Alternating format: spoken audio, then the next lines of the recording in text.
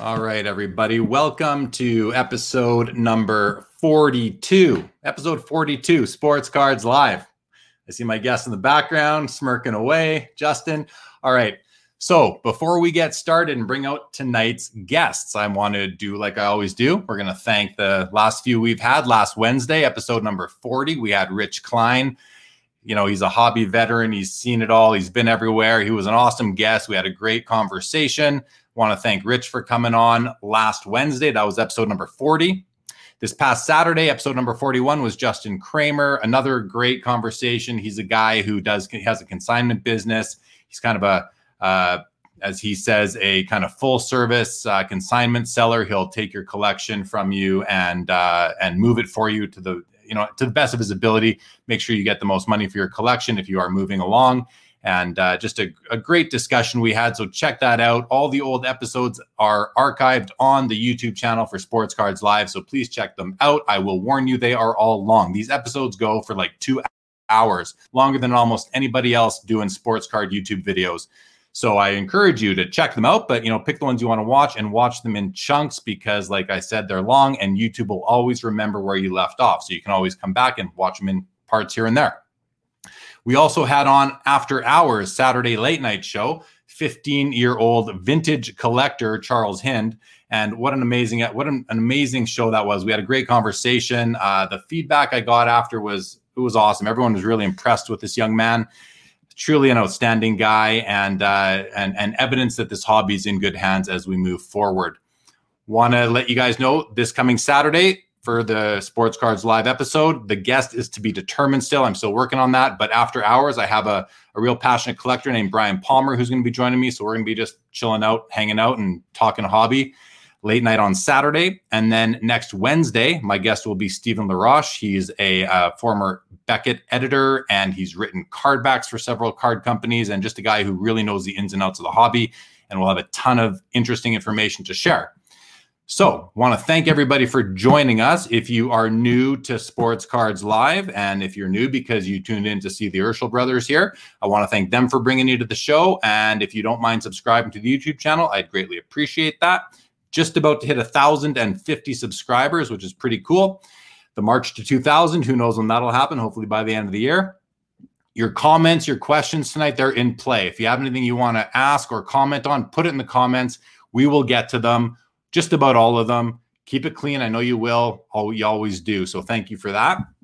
And that's it. You can leave comments on the video. If you hit the thumbs up, I always forget to ask people to do this. Hit the thumbs up on the video on YouTube. That seems to help the YouTube algorithm. I don't even know what that means, but apparently it's good for the channel. So appreciate if you do that. All right. Let's bring out our guests tonight. We have 2 guests tonight. These guys they're brothers. Let's bring them out. Justin and Adam Urschel, my guys, welcome to episode 42 of Sports Cards Live. How you guys doing tonight? Doing well, Jeremy. Thanks for having us. And I hear the 1,000 subscriber mark. Congratulations. We've been there from the start, and you do an awesome job. And I don't know why anyone wouldn't want to listen to your hobby advice, because we do as well. So congrats. Thanks, Justin. I appreciate that. That's and it's nice to know you've been watching since the beginning. You've been in the viewership before. You've made comments. I always appreciate it. And I know that you guys, we talked about you guys coming on months ago, but you were waiting to land a few more pieces. You wanted to be able to have a nice display behind you. So we didn't we chatted about it, and then 2 months went by. And I thought to myself, I wonder what's going on with these guys. So I think I reached back out to you, or you reached out to me, whatever it was. You said, all right, we're ready. So we scheduled it, and here we are. So it's good to finally have you guys. Before we jump into all the topics, and we've got a good range of topics for tonight, everybody. This is going to be an interesting discussion. Let's just say hello to all the viewers we have, as I like to do. It really makes it an intimate sort of setting here. We got Card Currency in the house. Howdy, all. Excited to have you. Thank you for joining us. Jason Pringle, my man, welcome to the show. Anonymous Facebook user, Go Avs Go. Someone let us know what the score is. I'd love to know. Card Collector, young man, welcome to the show. Legion, welcome to the show. Ziggy No, welcome as always, guys. Check out Ziggy's channel on YouTube. It's called Ziggy No, just like his name right there. Does daily updates. He covers a lot of material. I highly recommend his channel. Check it out. Ernie Rondo, welcome to the show. My man, Ralphie, welcome to you too. Charles, this is Charles, who was with me on late night on Saturday night. Charles is an outstanding young man. Charles, welcome as always. Grant Patterson, welcome to the show. He says, I enjoyed getting my last Monumental. Well, you're going to have to sell it to these guys, Grant. Yeah, welcome to the show. Ralph says, Justin and Adam, very nice Monumental display. Is there a Yag? I told you guys, people are going to want to know if their favorite player has a card behind you. And here it is already, Ralphie. I do believe they have a Jagger. Let's keep running through. Jeff McMahon, good evening to you. Thank you, 2-1 Abs. Tim Marin, welcome to you. Whoa, are these guys Sabres fans? Love the logo behind them. Yeah, these guys live in Buffalo. And I think you guys are Sabres fans. Well, you obviously are Sabres fans, right? Yeah. Dominic, sorry, here we go. Dominic LaRouche, welcome to the show. And Matt 14K, good evening. Shooting the poop once again. Here we go. Paul Cashman, as always. Yes, thank you, Paul. If anybody is coming up as an anonymous Facebook user like this person right here, please go to StreamYard.com/Facebook. It's on the ticker right now. Click that big blue button, and I'll be able to recognize you, and it'll just make for a more intimate discussion and hangout. Charles loves the background, as do I. Courtney Farr, welcome to the show. And here we go, Charles. Is that a custom display, guys? Yes, it is. Yeah, the cards are held up magnetically. There's strips of metal on the background, so it's custom specifically for this show. So is it like Velcro or is it tape? Is it or just magnets? No, they're just magnets. So okay. the magnets are taped on the back of the one touches. Got it. Very cool. Okay, guys. Everybody, welcome. Thanks for all your comments. Appreciate it. Let's jump right in, my guys. Okay. First of all, we always like to explain to the viewers how you came to come on the show. I kind of went through it before, but how did we reach out to each other in the first place? Why don't you take us through your recollection, Justin, sort of how we got to here? So I met Jeremy at the show. And in Toronto, so the Toronto Expo has been the meeting point for us specifically. And further than that, you had some cards that I basically traced that we really wanted, and they ended up in your showcase. So that's where we got to enjoy the same type of caliber of cards. And I think I bought everything except for a Corey Perry off of you, if I remember correctly. I think so too. And because I had picked up I bought a collection from a friend of mine, and he had a bunch of them, but he decided to get out. And I picked up a bunch and sold several of them to you. And then I ended up moving to Corey Perry later on. But yeah, you came in, and actually the friend that we're talking about is my buddy Todd, who was my guest on episode number 4, which seems like a lifetime ago, considering this is episode 42. But Todd's a very a respected collector in the hobby, and so it's funny because you said to me the other day, Justin, you said I met you through Todd, but I've never even met Todd in person. Yet you and we've met in person at the expo several times. I've met Adam with you at the expo as well.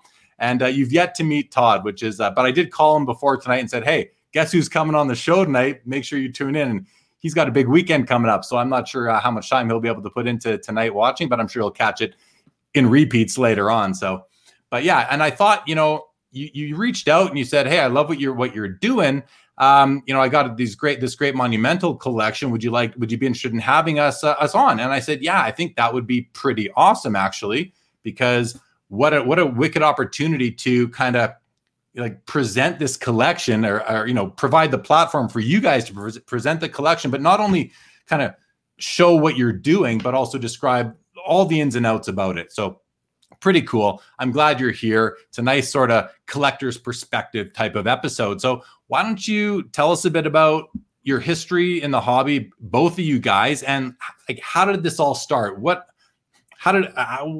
brought you to this monster hoard of Monumental patches? And I also want to know, what were you collecting before you decided to get right into Monumentals? So I guess I'll start off the story of how it actually developed. We've been collecting, we were in the 90s, I guess you call it the junk wax era and everything. So we stepped away from the hobby for quite a bit. And then him and I both went to college together at Mercyhurst University, and it happens to be in Erie, Pennsylvania. Well, little did we know the Erie Otters play there, and they happened to have Connor McDavid at the time. So one of our friends at the school says, hey guys, you got to come check out this kid. He's going to be number 1 overall draft pick. And, you hear that a lot from people. You're like, okay, he's good.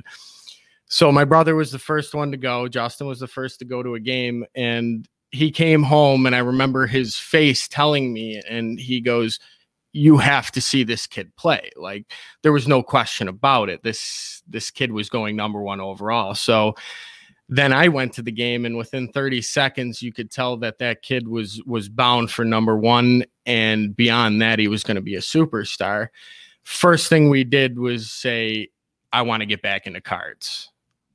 Really, like just seeing Connor McDavid play, your mind went to cards. It's like, okay, this guy must have cards coming out. We probably want to get some of them. Is that kind of like, that was the direct reference in your head?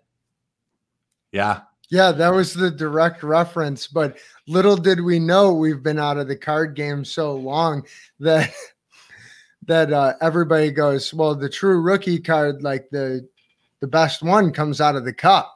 And we get to the store, and they're like, it's like $650 a box. And him and I look at each other and go, wait, what? Like, what did we miss in card collecting? And we obviously didn't start at that level. So we started with Series 1, Series 2, and then eventually made our way up. But still, it's hard to justify some of those prices, but that's really what happened. And then we walked in to buy boxes for 15-16, which was McDavid's rookie year. And we walked out with a 3-box case of the cup.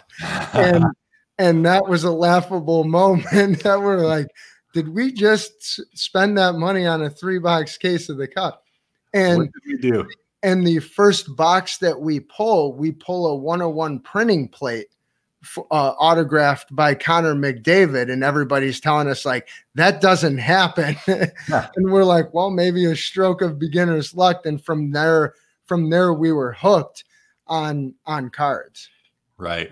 Okay. Well, and that's all it takes sometimes is a big hit from your first box. It's like, it's the hobby, the industry is very fortunate when a first timer pulls a card like that, and all of a sudden they're a lifer. You convert, right? You convert from that one gamble to I'm in this full time nonstop, and look at you now, right? It's evidence that it happens, right? So Tim says, love to see some Buffalo collectors. East Amherst guy here. Howdy neighbors. And so you guys are from Buffalo. So which is when you talk about going to the card shop, what card shop do you guys go to?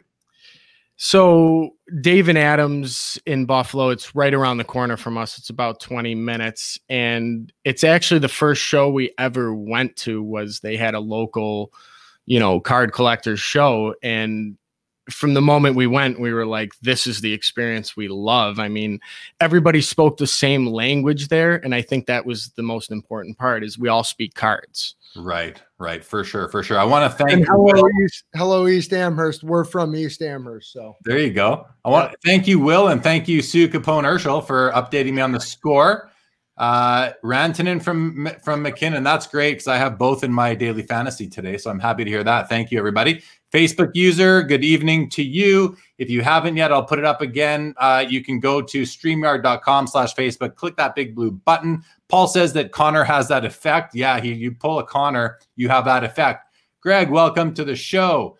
Charles wants to know, wow, what was it like getting back into the hobby after the 90s? One of you speak to that for a minute or so, if you don't mind. So the whole landscape pretty much changed. And when we started pulling packs again, we were like, wow, like they've really revamped the boxes and done a really good job of, and I guess specifically we've collected Upper Deck cards from hockey because we're not really big basketball or baseball fans.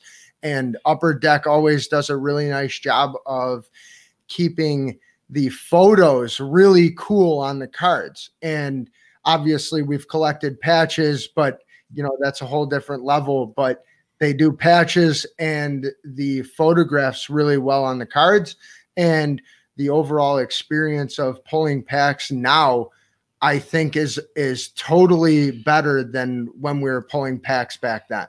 Yeah, for sure. No doubt. The hobby's come such a far way. Go ahead, Adam. So I think the very first game used piece that they did for Michael Jordan was in '97. So after that, I mean, cards just began to rapidly change. True. To what they are today. We didn't expect to pull a jersey card, let's say, when we first started, and open an artifacts patch. And I can actually remember getting a Couture patch, and it's like, wow, you're actually giving these kind of patch cards out in this set. That was cool to us. Yeah, no doubt. Okay, so there you go, Charles. We have joining us Billy Celio. Billy is a product manager at Upper Deck. Billy actually is the one who product manages the cup every year, so he's very happy to hear it. And he says, I'm glad there's people collecting great cards like the Monumentals. I'm tired of listening to people talking my ear off about shiny stuff. Guilty as charged, Billy. We have that conversation on the regular, you and I. So, but yeah, it certainly is. These guys, we chatted last night, and I forget which one of you said something about Monumentals, but you basically said, like, you got, for the most part, you got game used patches and autographs, and they're monumental in stature and in importance. And it's that's as close as you can get to the game. So I guess thanks to Billy for even making these things year over year, right? Here's Mitchell says, these guys own the fewer monumental I've been trying to track down for the last 5 years. These guys have a lot of cards that a lot of you guys out there and all of us collectors covet for our own collections. Before we went on live, Justin showed me the Mark Scheifele, which I'm not really collecting Scheifele anymore. We said, yeah, you were, because you showed it to me at the expo, I think, and you said, this is the one you were mad at us about. And I'm like, well, I would have liked to have had it back then. Now I'm glad you guys do. Very, very quickly, because Jason is such an awesome viewer of the show. He wants to know your take on Casey Mittelstadt since you guys are in Buffalo. Any hot takes on him as a player? Yeah, I'm definitely in on, I guess, the up and comers. I like to research everybody that's coming up, and Mittelstadt's an interesting case just because, like, let's look at someone like Nylander in Buffalo. I mean, he was starting on the Chicago Blackhawks and scoring goals in the playoffs. I think Buffalo absolutely mishandles its talent for development.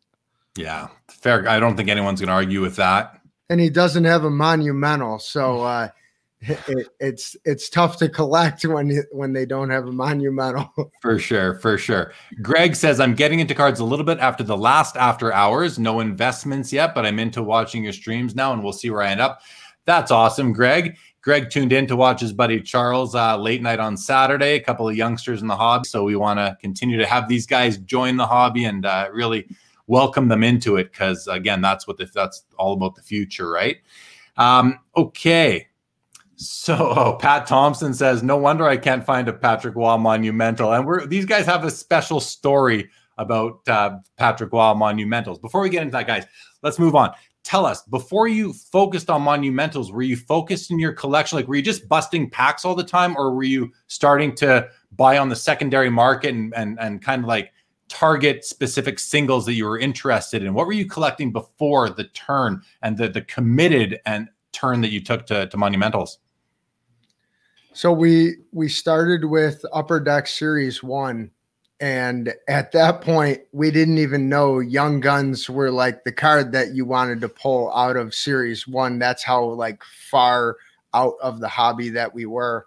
And we just were not really sellers as soon as we pull the box.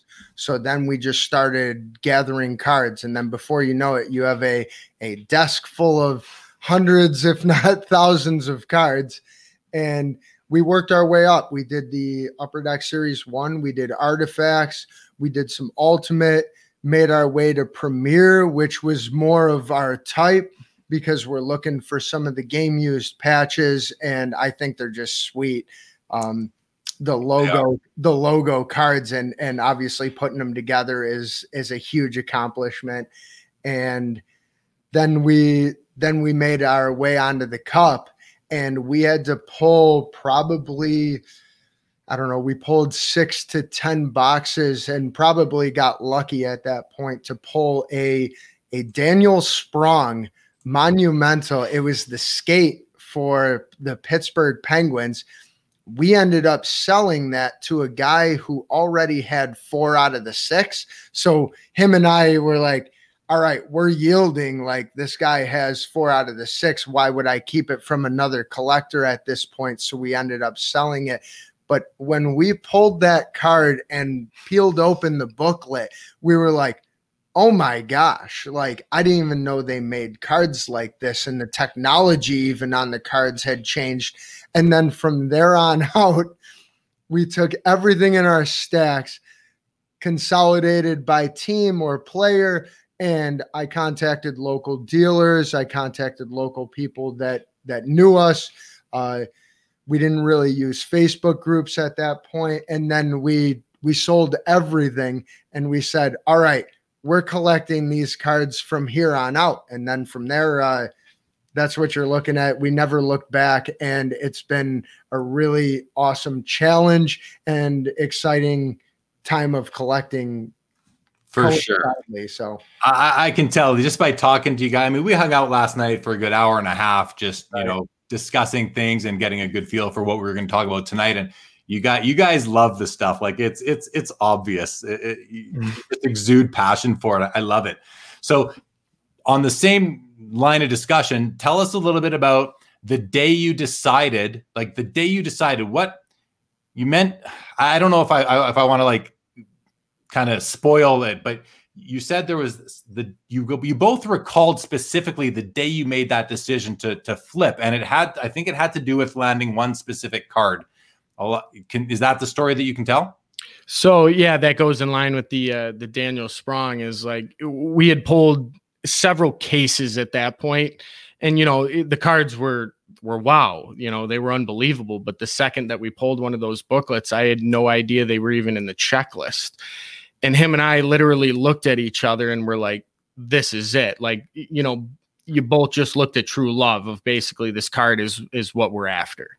What about the McDavid oil drop patch? Talk about that, because you made a comment to me last night that kind of everything kind of changed when you managed to acquire that card, which I believe you acquired that card from Todd, if I'm not mistaken. We did. And it's like a second turning point, right? We decided we were going to go after monumental patches at that point. And then immediately, where are you looking? And at the year 15-16, you're like, okay, McDavid has a full oil drop. Like, that's what we're looking for. And of course we set our sights on it, and we had picked up probably like 7 or 8 monumentals before then. And then we met Todd, and we actually bought probably 4 or 5 off of him. And then he goes, hey, I do have this. And then I remember, like, I play baseball over the summers, and I had to pull out my phone and text Adam. I was just like, hey, I found it, and we're gonna have to buy this card, basically. And it wasn't for sale at the time, but then over time that it became available. When we picked up that card, and basically our motivation was, you got to go after some of the hardest stuff first, or else it may be out of your reach one day. Yeah. And it was still close to out of our reach. Let's say it probably was out of our reach, but once we got that card, it was like, well, now we're set collectors, because most of the time people sell sets. They're like, okay, minus Crosby, Ovechkin, or McDavid.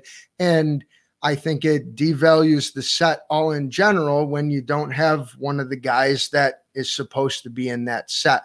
So once we tackled that card, that's when we were like, okay, from here on out, like, this is really fun from here on out. Right. This is it. Now that you get the big piece or pieces, because I'm guessing he told you he had the McDavid and it became available. And then you probably, if I remember, because I've seen these cards, he had a couple of other big ones. You likely acquired 3 or 4 from him together with the McDavid, right? So, and they weren't scrubs. I'm guessing there might have been a Matthews in there. There might have been some other big cards along with that McDavid at that time, right? So once Todd does not carry scrub cards. Let's say that.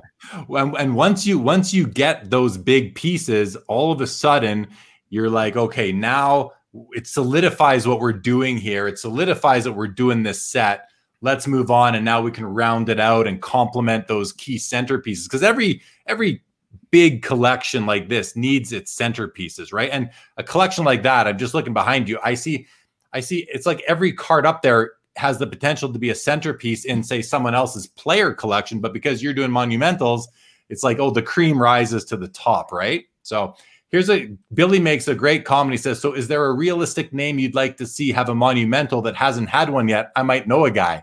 So here's your chance to request what you might want to see. Please. So this would be a name that I guess nobody would expect, but John Scott.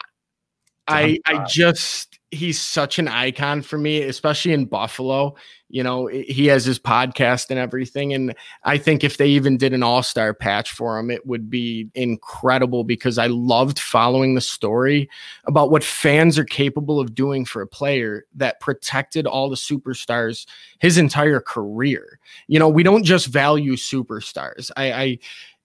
What's behind us, you will find all 31 NHL teams up there, plus all-star patches. It's not just about the superstars, but what have you done for the game?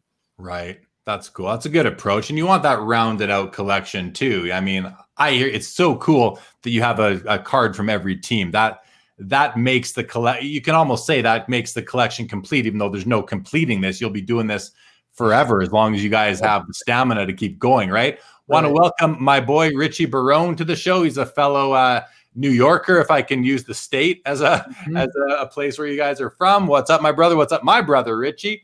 I guess Tom Seaver passed away today. Yeah. There's a Hall of Fame pitcher. I didn't hear that until right now. That's sad to hear. I have his rookie card, which is always nice to have a rookie card of a legend who has passed on. Gives you that connection. Sorry to hear that. Before we go on and get into a bit more detail, like getting into some detail about monumentals and how you guys feel about them, Card Currency says, are you guys buying cards to hold long-term together and sell as retirement protection, holding for the personal collection to never let go, or buy and sell in a quick manner? Now, before you guys answer that, I'll just say that we do have that on our agenda to discuss a little bit later, Card Currency. So maybe we'll come back to that one, all right? Because I don't want to kind of jump too ahead and then I'll get all unorganized in my head. So let's come back to that and let's jump in and talk about kind of focusing more just on the monumentals themselves. Like, how many of you guys pulled? I'm curious. You pulled two. Because you pulled the Sprong, but you sold it. Yep. Two since the Sprong, or one since the Sprong? No, one since the Sprong. Which one? Out of like an embarrassing 35 boxes of the Cup, we've pulled two monumentals. And what was the other one? The other one was a Dylan Larkin. It makes up part of the Detroit wheel that's sitting up behind us. Okay, that's cool. And how many are in your collection total? Because back behind you, I did some math earlier. I figured you had about 75 behind you. How many do you have in the total collection today, along with any that might be incoming? So there's 78 total on the wall behind us, and there's 119 total in our collection, including one on the way in the mail right now.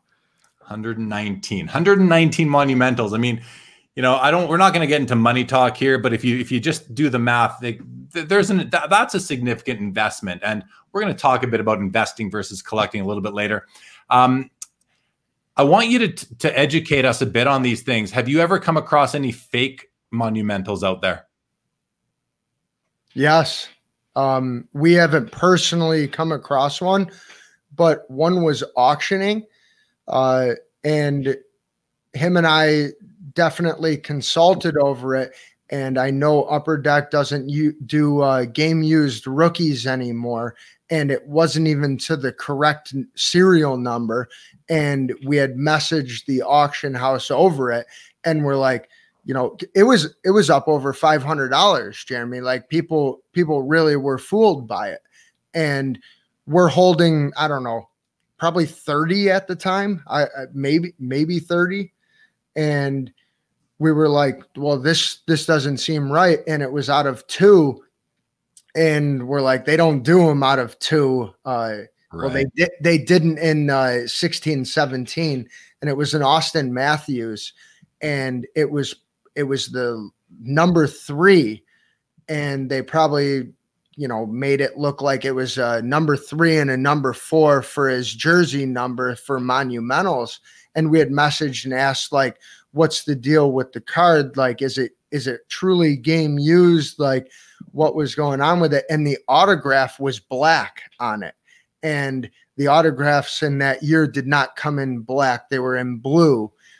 And we had asked, and then 2 days later, it was pulled from the auction and never to be seen again. But they had messaged us back, which was great, and said like it was a counterfeit item and it was no longer part of an auction, which was great of them to message us back with. But at the same time, it was up over $500. Like if it was actually counterfeit and they sold it, like, you're going to get smoked on that.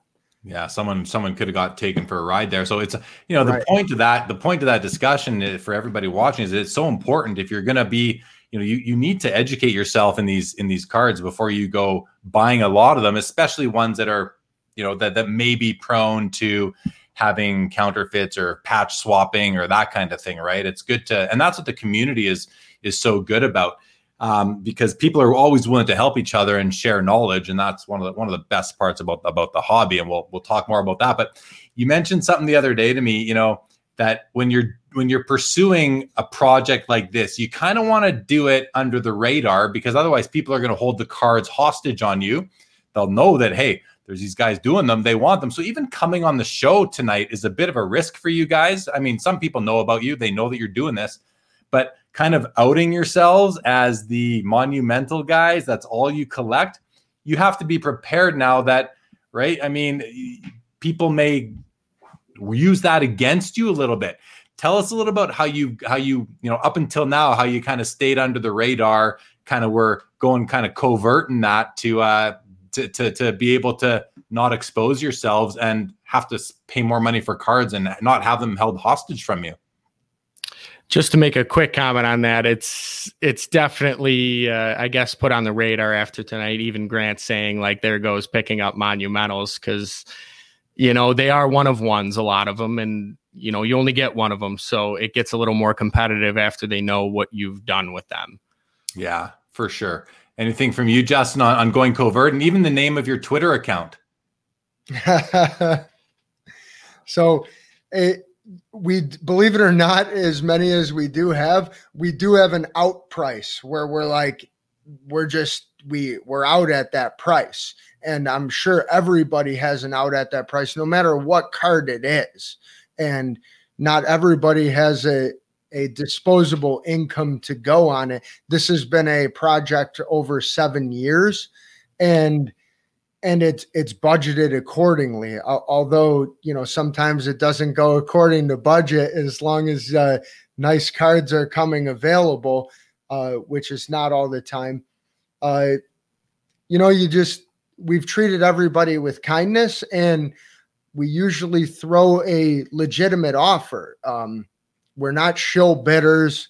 We're not, we don't just try and lowball people on offers. If you want the card, we pay for the card, basically, and understand that about the hobby for sure. Yeah. You gotta pay up for nice cards. I think that's just, especially highly sought after, desirable cards, and rare ones like Monumentals being out of 1 or out of 3 type of thing. Adam. So to expand on the, I guess, Twitter name of Kaiser Sose is, we both love the movie The Usual Suspects.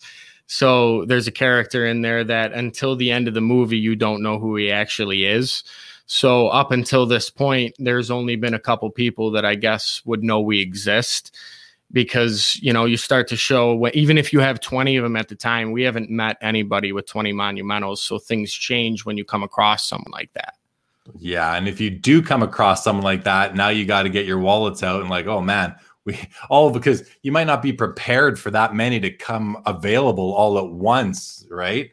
I don't know who has 20 of these things anymore besides you guys, but there used to be a couple other guys. I saw there's this one guy at the Expo in Toronto that had showcases filled with them, but that was a couple of years ago already. But he had a lot of the non-game worn, more of the common rookies, not as important player type of thing. But sure would be neat if you came across another horde of them, so you could add them to your own horde, right? So it was funny. You mentioned something last night, Justin. You said, we entered into this, and it's like a project that has we're going into it with like 3 strikes against us already. Can you speak to what those 3 strikes are, and let's talk about kind of each one, and why I don't think they're that big of a strike against you. So do you remember what they were? Sure. Yeah. So the 3 strikes, and Adam and I have talked to a bunch of people in the hobby, and the 3 strikes are, number 1, booklets aren't worth anything. And, over time we started going to shows, and that's what we start with. We go, do you have any booklets? Because, you really don't want to just say, hey, do you have any monumental patch booklets? Do you have any booklets? No, I just sold them all. And we went to 3 tables like that, and we're like, well, wait a minute. Things have changed a little bit. People are buying booklets.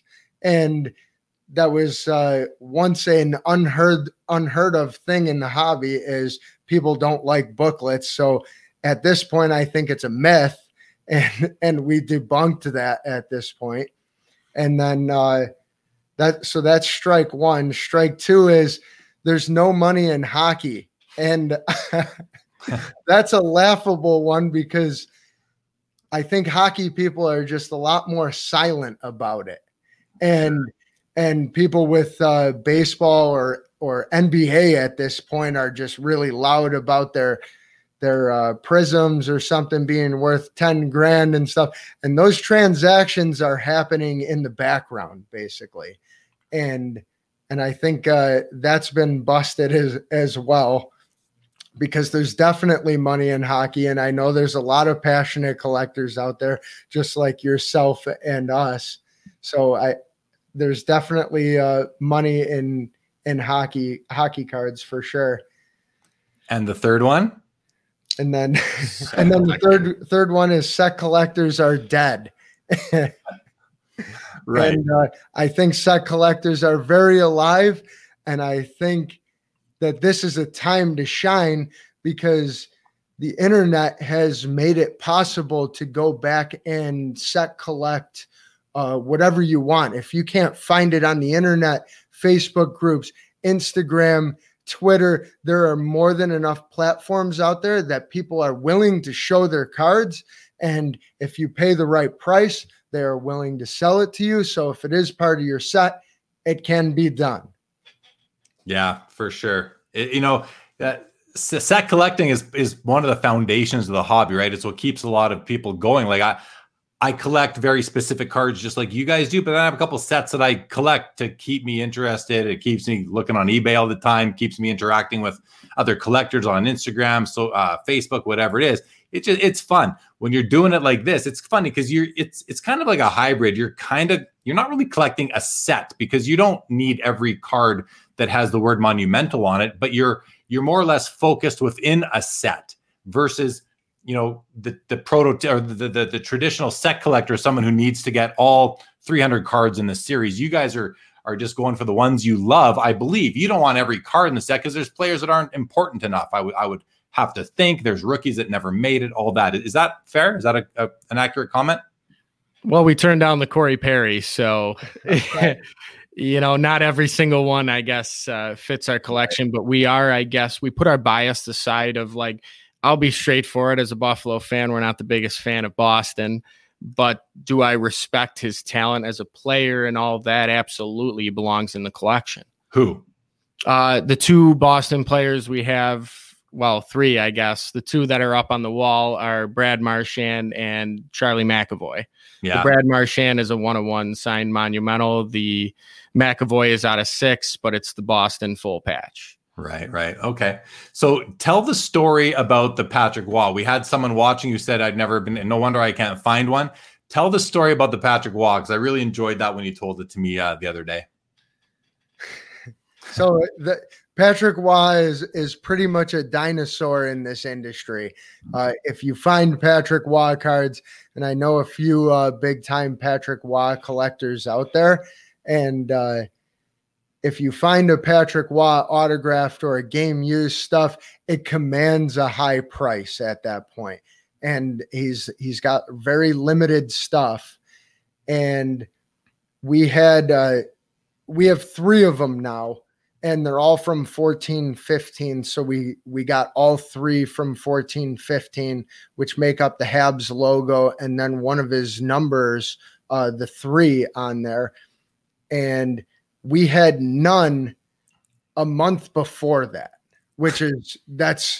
it's kind of funny because that's how it happened. It happened really fast, and it happened with a few transactions as well. But a lot of these cards are still sitting in cases. So thank God for all the box breakers out there that are pulling past years and everything, because we're completely reliant on the secondary market right now. So people have to pull cards for there to be a sustainable market. And I think the box breakers have done an awesome job of doing that.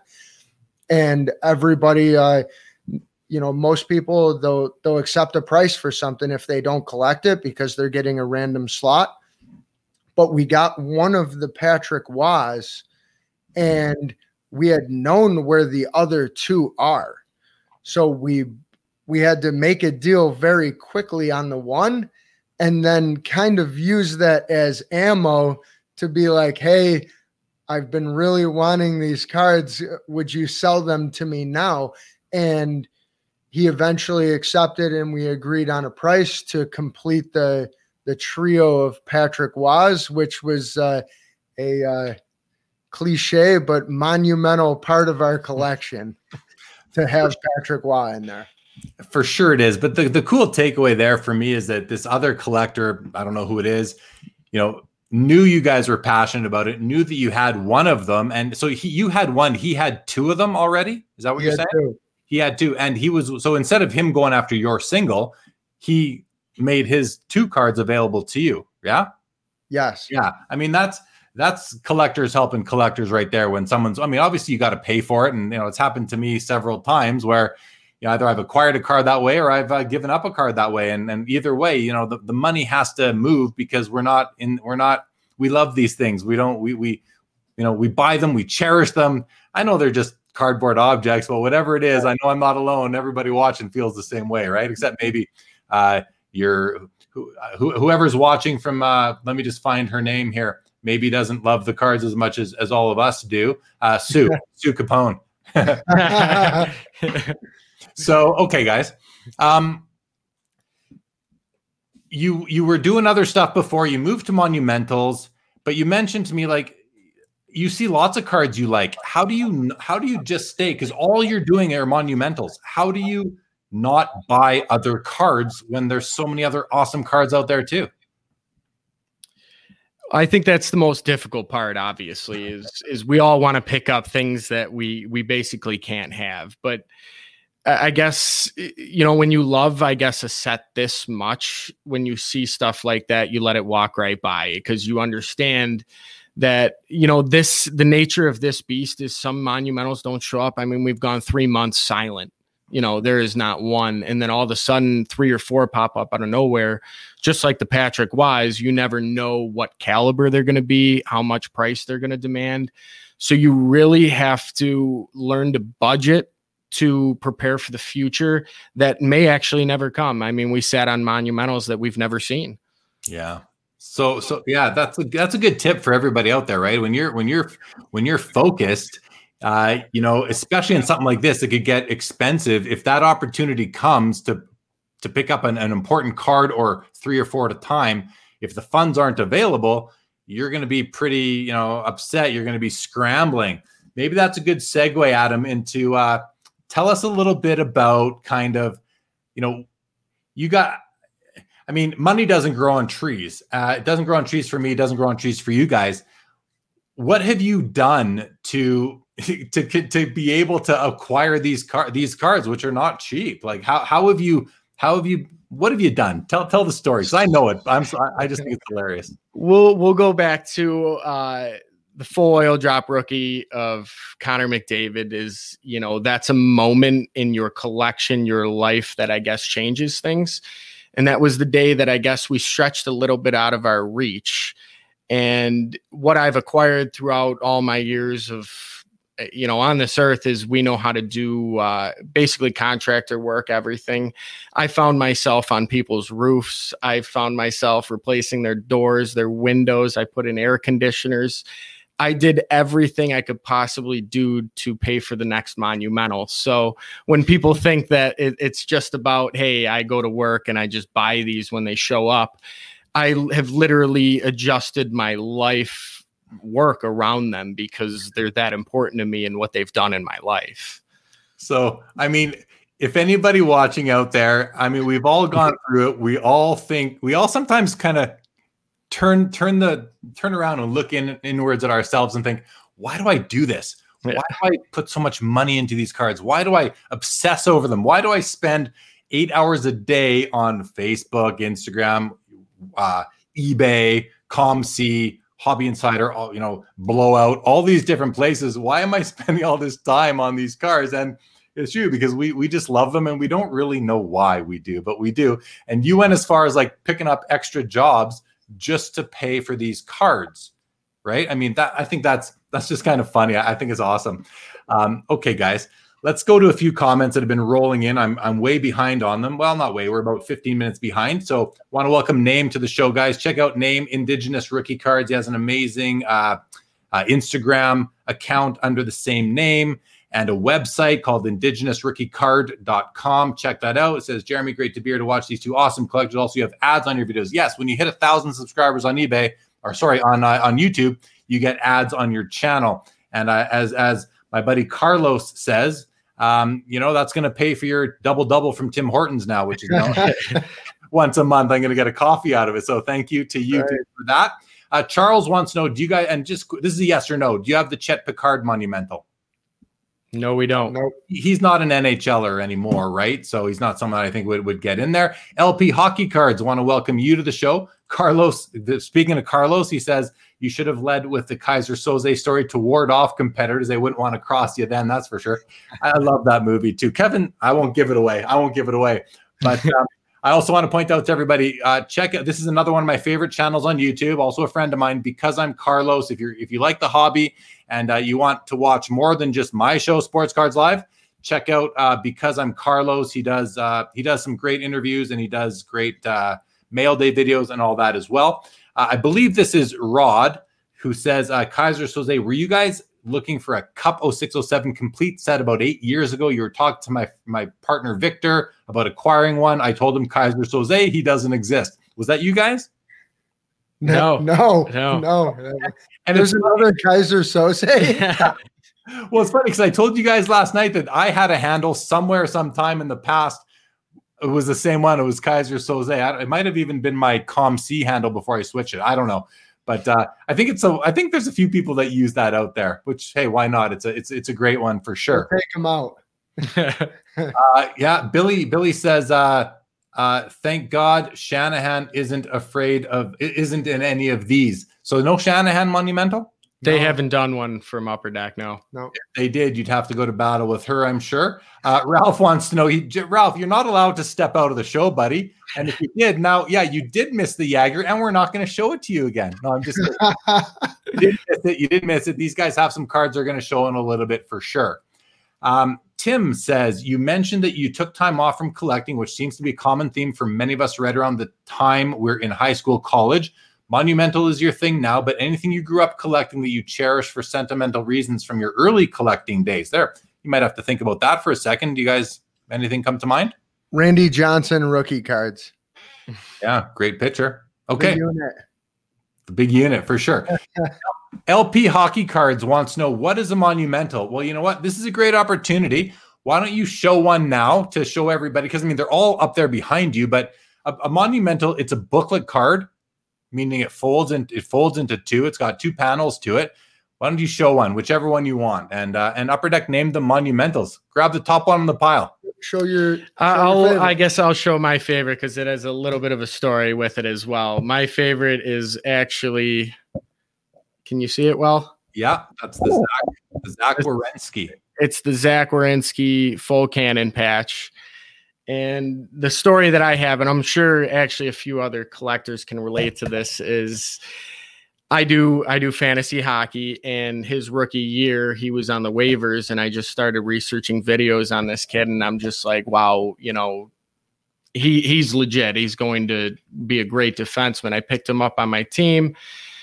I said he's most likely going to win a Norris someday. So when his Monumental hit eBay one day, it was over the price it should be. And I looked at him, I go, we got to do this. And he's like, well, I trust you because you've done your research on him. And this was well before anybody who knew Zach Werenski, who he even was. So to nowadays have the cannon and the, back in the day sees that opportunity, that means a lot to me. And it's not about the highest value card. It's about the one that you called, you saw the rookie, you watched footage on him, you researched it. Yeah. You scouted the player, right? Mm-hmm. And now you have a chance to own one of his best cards that exists. It's a feather in your cap for sure. No doubt about it. Want to welcome the personal finance dad, Dustin, to the show. Another one of my, it's not like I want to just shout out all these YouTube. I do want to shout them out, but it's not the purpose of this really, but I'm going to take the opportunity because I love these other YouTube channels, guys. So the personal finance dad, I love it because he gets a lot of questions about, well, you're doing sports cards. What's with the name? And he'll say, because I do cards, I do collectibles, I do some personal finance stuff sprinkled in.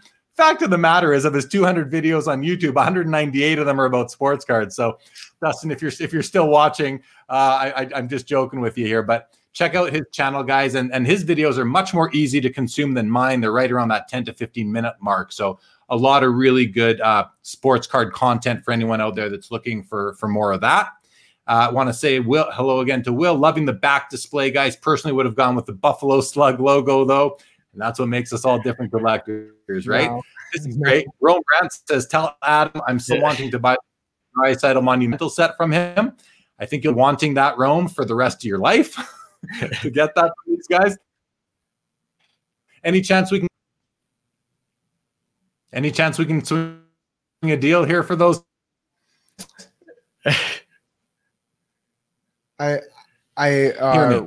Rome has, you're breaking up a little bit. Oh, am I? Okay. Right. Can you hear me now? Can you hear me now? Yeah. Yes. I was saying, is there any chance we can work out a deal for these Draisaitl cards tonight? No shot. No chance. I didn't think so. Jason says the Werenski is awesome. I met him in Banff back in February. That's really cool. That's cool. Dustin says, true, Jeremy. Yes, sir. And we're good now. Thanks. I don't know what happened there. I guess I was a little bit of technical difficulty. My folks are in town and they're like playing bridge on their tablets just on the side of that wall right now. So maybe they're using up my Wi-Fi. Might have to tell them to turn off their game. Okay, fellas. I want to also thank everyone who told me that the score was 4-1 for the Avalanche, because I think I'm going to probably win my daily fantasy tonight, because I even took McKinnon as my captain tonight, which means you get extra points. But I'm in second place. Beautiful. Love it. Okay, guys. Congrats. Let's keep moving along. So you guys have all these cards. Like, what's the dream for this? What's the end game? What's the goal? What do you guys have in mind down the road? And the question was asked earlier about, like, is this for retirement? Is it investment? Are you going to flip them? So what's the dream for this collection, guys? I don't think there's a real answer to that, Jeremy.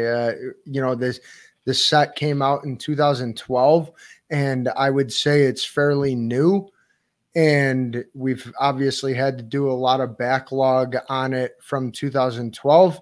They are rare, and we haven't gotten bored yet of picking them up. It's really an exciting mail day every time we pick one of these up, and just having a blast doing it. I don't consider them investment. We've never really picked up a single card to say, hey, we're going to flip this in the future.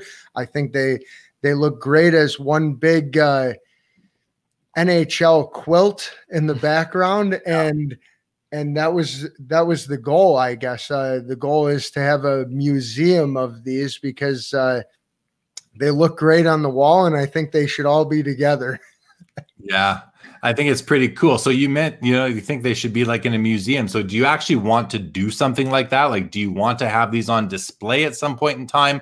Or is that museum basically the card room in one of your houses sort of thing? So I think the main goal of calling it a museum is, I guess we'll go into why we want to call it a museum is, I have learned so much more about, I guess you could call them even vintage players up here just by collecting and understanding what team they came from, what logo and everything. And especially with hockey, I think more than any other sport is you don't disrespect that logo. You don't step on it in the locker room. That is what you play for in hockey. So to call this a museum, you're looking at a history of players. And I think throughout history, sports has been a constant. And that's why I would consider it a museum. We all look to these athletes as to be better.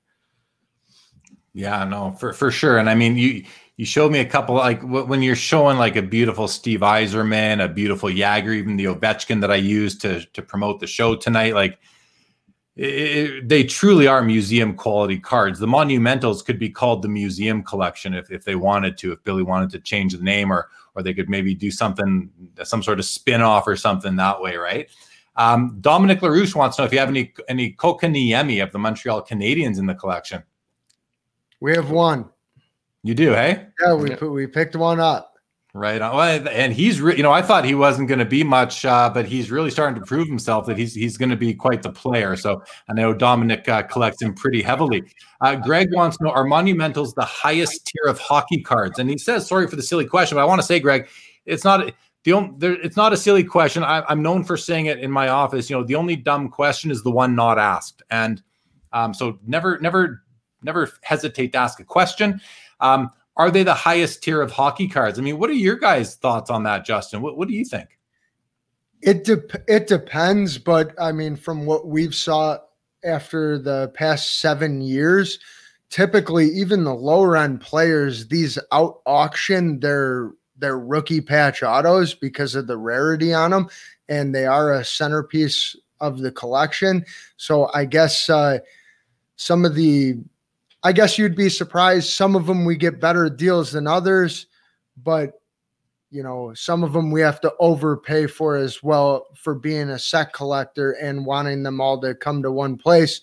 It averages out over time, but I would say they're on the upper portion of hockey cards, especially being from the Cup, because when people pull that box, nobody wants to give those cards away very, very cheap. Let's say that. For sure. Adam, do you have anything to add to that at all? Yeah. So most of the time, then when people post them, they compare them to, like, I guess their Shield. You don't really have anything else to go off of for a 1-of-1. And most of the time they want to argue that this is better than their Shield. And it's tough to tell them, yes, it is. But at the same time, like, I can't value it as, thousands of more than his Shield, but it's something to go off of. So they tend to compete with that market. Yeah, for sure. Carlos says, I still think it's the Shield cards, but there's room for debate. And for me personally, like, Shield cards, I think they're awesome. Don't get me wrong. They're awesome cards and they're centerpieces of a player collection, but they're the same over and over and over again, right? Maybe the different color jersey in the background sort of thing. Whereas these Monumentals are, I mean, they're coming usually from the best part of the logo patch on the player's jersey. I mean, just look at all the colors behind you. If that was all Shields, they'd be beautiful as well, but they'd all be like black and silver sort of thing, or black and orange, right? So this allows you to add so much more color. And if you like the aesthetics of your cards, which I think we all do, those ones are certainly at the, I can't think, I mean, I sometimes don't even consider them cards, which is a whole other discussion. To me, they're booklets. A card is 2.5 by 3.5 inches. These booklets are bigger than that. They're oversized, if you will. Cards don't fold in half like those do.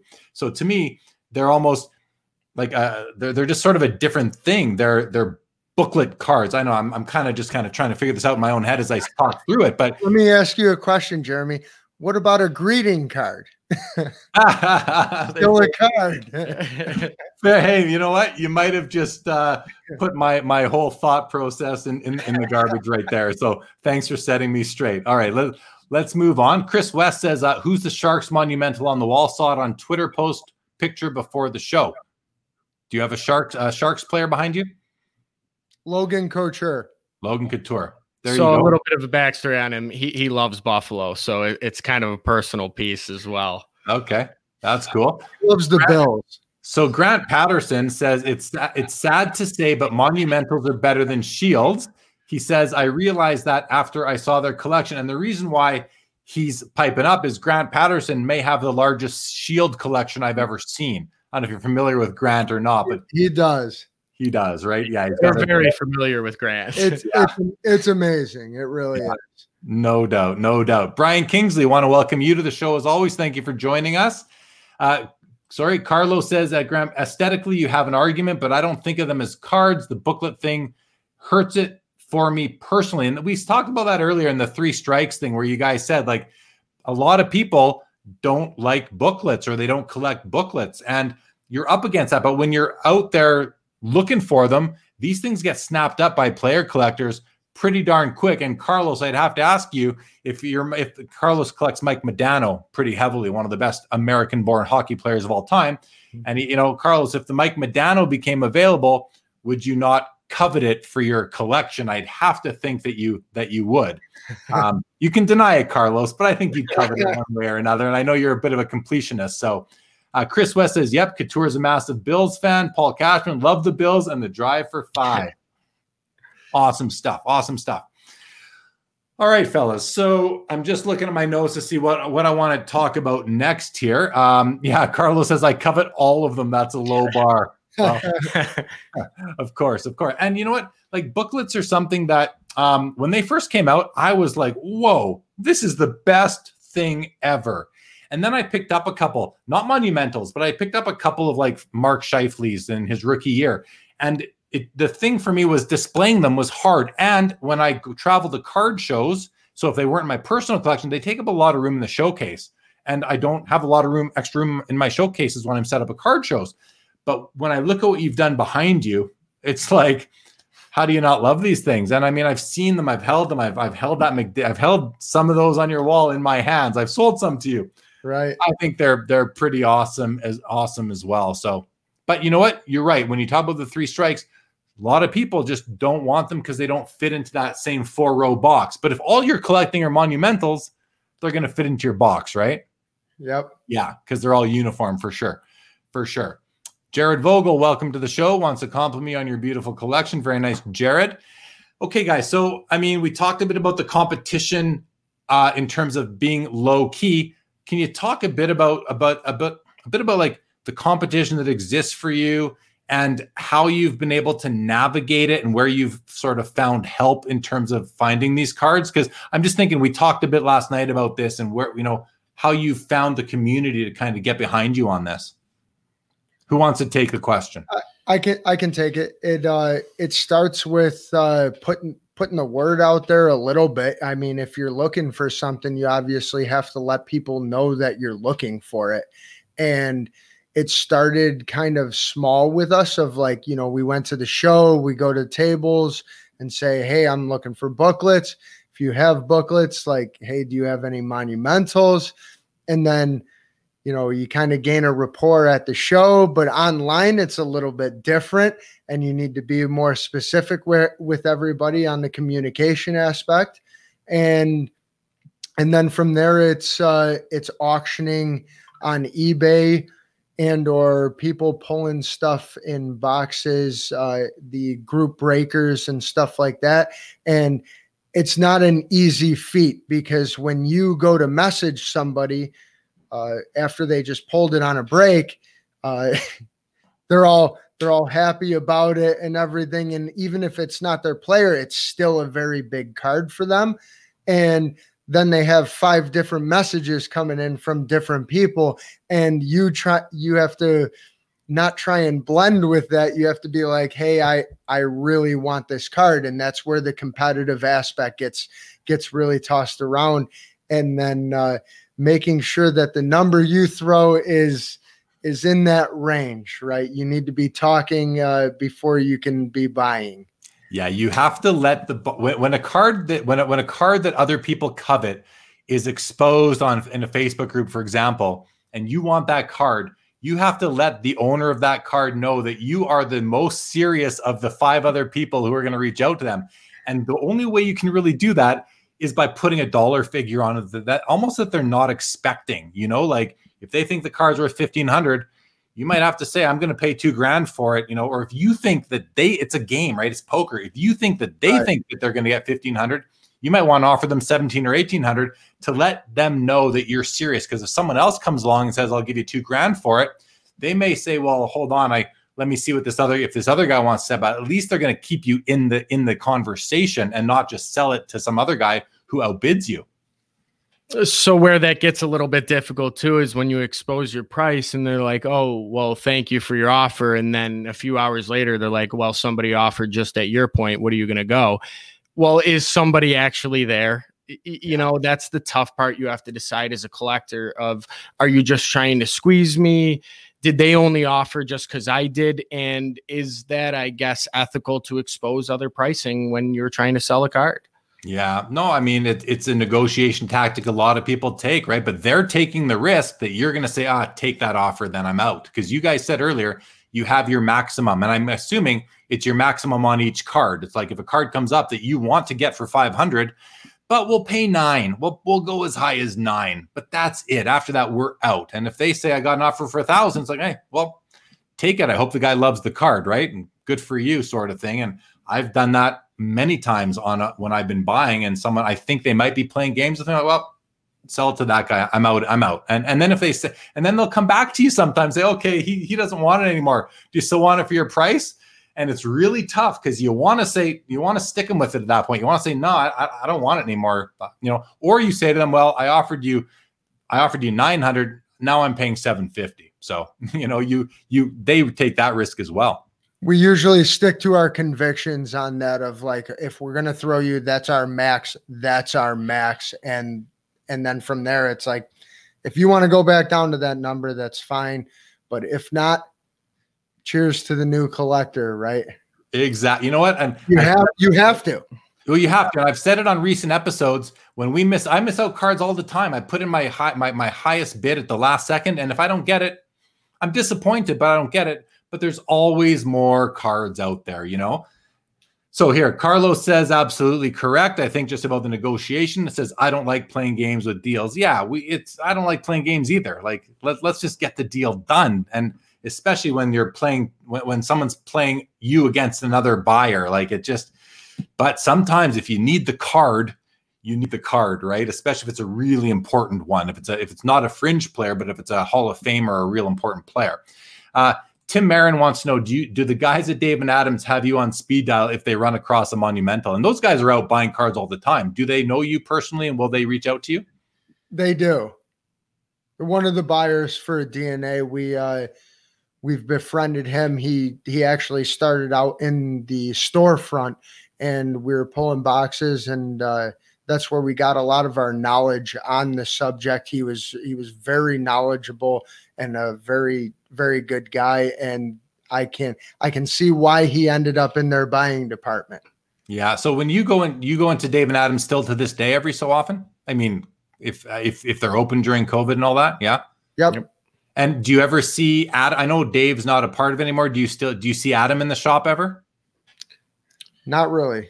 Not really. Okay. I'm just curious because he's the guy I'd love to have on the show with me. So if you were, I was going to say, hey, have a chat with him for me. I've met him several times. I've sold him thousands of dollars worth of cards at the expo, but I don't have him on speed dial. I don't know if he likes us. Yeah, he may not. But to give him a shout out for his business, the person we worked with, his name's Tyler, and he was the first person that I guess steered you in the right direction in the hobby. When you start getting into it, you're looking for that first person, I guess. I mean, you don't know the boxes. It's like, hey, where do I get the rookie out of? He was the first person to actually steer us in the right direction. Yeah, right on.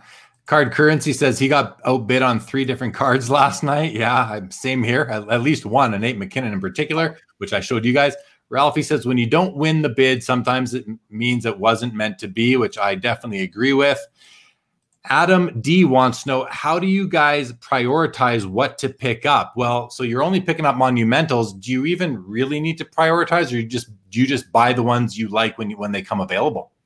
No, we do. We prioritize. So basically, we've gone back on every checklist from 2012, including the updates from the next year. They might add one in there basically as an Easter egg, and we do the quadrants, right? Of like, how much do we need that card? Is the patch there? Is the player, I guess, someone that we really enjoy and really liked watching? If not, have the statistical credentials? And then, basically, do we really want it? And we go through a couple of quadrants on it. And if it checks all the boxes, it's like, okay, we're a go. And then the last thing negotiating is price on it. Right. Yeah, no, it makes good sense to me. And availability, because a lot of them aren't available. I'll tell you that. So you're basically you're basically doing a SWOT analysis on each card. When you talk about the quadrants, right? That's what I think about. You got this. And it's interesting because when you think about a SWOT analysis, you got strengths, weaknesses, opportunities, and threats. So strengths and weaknesses are usually internal, and opportunities and threats are usually external. So the strengths, I'm just trying to think in my head how to make the analogy to cards. The strengths and weaknesses might be, the card itself, the patch, the quality of the autograph, the year, the checklist. I don't know, the strengths and weaknesses of the card. And then the opportunities and threats may be the player behind the card. Is he still playing? Is he prone to getting in trouble, Patrick Kane? Is he, that sort of thing? I don't know. I've never done a SWOT analysis on a card knowingly, maybe in the back of my head, not really understanding it, but it's neat that you guys do that. No, you'd laugh. We're crazy. We eventually took the checklist. We put it all in an Excel spreadsheet, and we budgeted for the cards that we want. We go, all right, what potentially in the future is someone going to ask for this card? And then that's how we determined how to budget some of them. And if it's way below what we budgeted for it, we're like, well, it's 100% a buy. We're adding this to our collection. We basically over budgeted it, and we can pick up another one at this point. Right. Yeah. Makes sense. Richie Barone, I can tell it's you, says, stop buying my Islanders and let me have them. Well, you got to step up. And that's what happens when there's a collector out there, or collector brothers out there, who are pursuing such significant pieces across all teams and all players, is that you guys, the Urschel brothers, you guys are stepping on the toes of so many player collectors. But at the same time, if that player collector outbids you on a card, they're stepping on your toes. And I don't believe that anyone has a right to anything. You only have a right to it if you're willing to pay more money than the next guy. Then you buy the right. These rights are for sale. They're not just given to you, right? So, I mean, it's funny because people want them from you and you're not giving them up. We only have one Islanders, all right? Just one. Who is it? It's John Tavares, but yeah, which he doesn't watch. He's going to type in the comments now. We don't need you. We don't need you. He's going to do that for sure. All right, let's look at a couple more comments that have come in. Yam says, sometimes you just have to hit the buy it now when a card is hot. If you try best offer, they often decline and then double the price. That has happened to me several times. Yeah, no doubt about it. Good comment, Yam. Appreciate that one. Chris says, have you found any monumentals that didn't show up on any of the checklists? I guess some of them would surprise you, and then you go back on the years, and like they may have even added it 2 years. I mean, Tarasenko came out in the recent years. They put his monumentals out, and what do you do there? You just go back and you're like, is this real? So the good part about being a collector of this set is you monitor it very closely. So you're always looking at the checklist. We're always looking at updates and everything like that. So are there any that didn't show up in the checklist? No, because Upper Deck does update. But did we not know about them? Yes. Yeah. Makes sense. Richie says, stop by. Oh, I already showed that one there. Sorry. Here's a comment from Lindsay. Mickey, Lindsay, welcome to the show. The greatest trick the devil ever pulled was convincing the world he did not exist. Great movie, by the way. I have a lot of cards myself. My dad played for the Sabres. Where can I find out their value? Lindsay, my advice would be go onto eBay and search for those cards. And on the left-hand side, you'll find a little box that says sold listings. Click on it and it'll show you what cards have sold for. That's my number one way to find out what cards are worth. So go check that out, Lindsay, and welcome to Sports Cards Live, episode number 42 with the Urschel brothers. All right. Yam says, SWOT analysis. The CFO has entered the room. I'm a former tech COO, so I'm right there with you. It's always fun kind of applying, outside of the hobby knowledge to the hobby. Like, we go through school, we do what we do. If you can leverage anything outside the hobby to make you more efficient, more successful in the hobby in whatever way it is, hey, by all means, do it, right? Richie says he owns the right to the Islander cards. Richie, money talks, my man. Money talks. Joe, where to go? Joe says sometimes the buy it now is your friend, which I certainly agree with. Karn Rai, welcome to the show, my man. Karn was my guest on episode number, I don't know, Karn, what was it, 6 or 9, something like that. A great episode. Go back and watch that if you'd like. Karn says, I'm guessing the budget was a lot higher on my Matthews Monumental. That was a quick deal.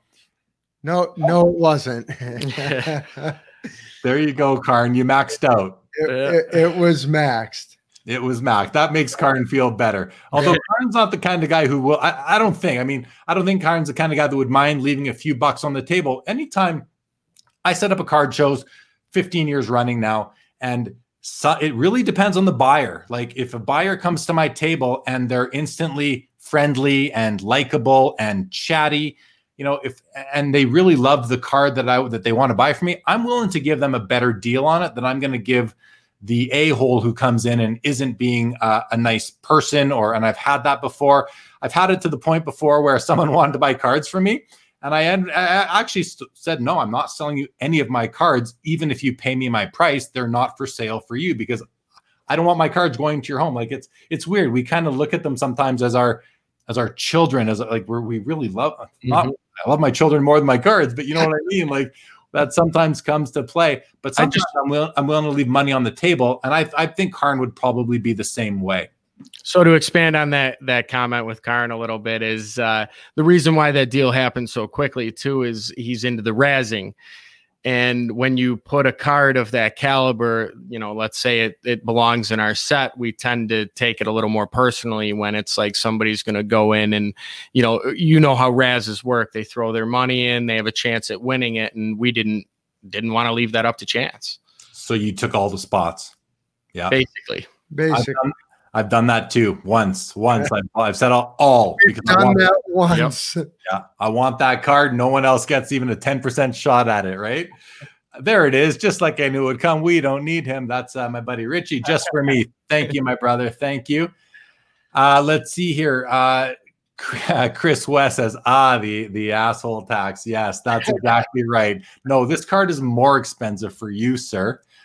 Here we go. Agree. I raised the price $10,000 because I did not like the guy. That must be Rod. That must be Roddy speaking right there. I don't know who else carries cards. You can increase the price by $10,000 and it might not be like, $10,050 now, right? Like, here we go. Adam says, have you guys noticed an uptick in prices consistent with the overall market lately? Wondering if the base craze has bled into the more rare items. By base craze, he's talking about like the base Prism Lucas and Kawhis and the young guns, Connor McDavids and Sidney Crosby's, like the base card rookies that are all the rage right now. Have you guys noticed an uptick for what you're collecting? Well, I think that's actually a really good question. It hits a lot of points because it goes back to, I guess, the 15-year-old collector you had on last week. And, we're a little bit older, the mid-range, I guess you could call it. We've been working. You start to make money. And as far as talking about the overall market, we didn't do what we did based on Prism prices. So I don't think the high-end market really is dictated by what you're doing at the base level. But do I think the base prices continue? I think it begins to level out for certain players. I think this is the first time we're seeing a market actually develop. So in the 90s, you could call it a card market, but I don't think it was actually a market. You know, people couldn't finish their sets. You couldn't find the card you were looking for. This is the very first time, I think, in the history of our market that you are able to complete everything. And I guess, you know, I say this loosely, with such ease. You can go on eBay, you can go on Twitter, Instagram, you're going to find the card you're looking for. Right. I remember in the mid to late 80s and even the early 90s, a Bobby Orr rookie card was something, it was like, you never saw them. You know, there was one I remember I could find in where I grew up in Winnipeg. One store, the guy had it on his shelf, like kind of behind and in a big brick, and it was like, whoa, it's a mythical creature, this Bobby Orr rookie. But nowadays with the internet, you know, in making the economy, the global economy, creating that global economy and giving us accessibility to cards all over the world and other items as well, obviously, like you said, Adam, now we can, with relative ease compared to back then when you couldn't find these things because you didn't communicate with people all over the world in an instant. Now we can do that, and it makes it a lot easier. And it makes a card, I remember, because back then a card out of 5 or 10,000 was very, very rare and limited. Now a card out of 5 or 10,000 it's like, whoa, that's not even interesting at all. But cards that were out of 5 or 10,000 in the 90s are still very valuable because those were still needles in a haystack. It's a whole other show could be dedicated to just that topic, I believe. Will Bennett, here's a great question for you guys. If they ever change the format for the monumentals from the current booklet to a single regular style card, would you still collect them? Huh. Well, I guess is what he's saying is almost like the premier mega patch.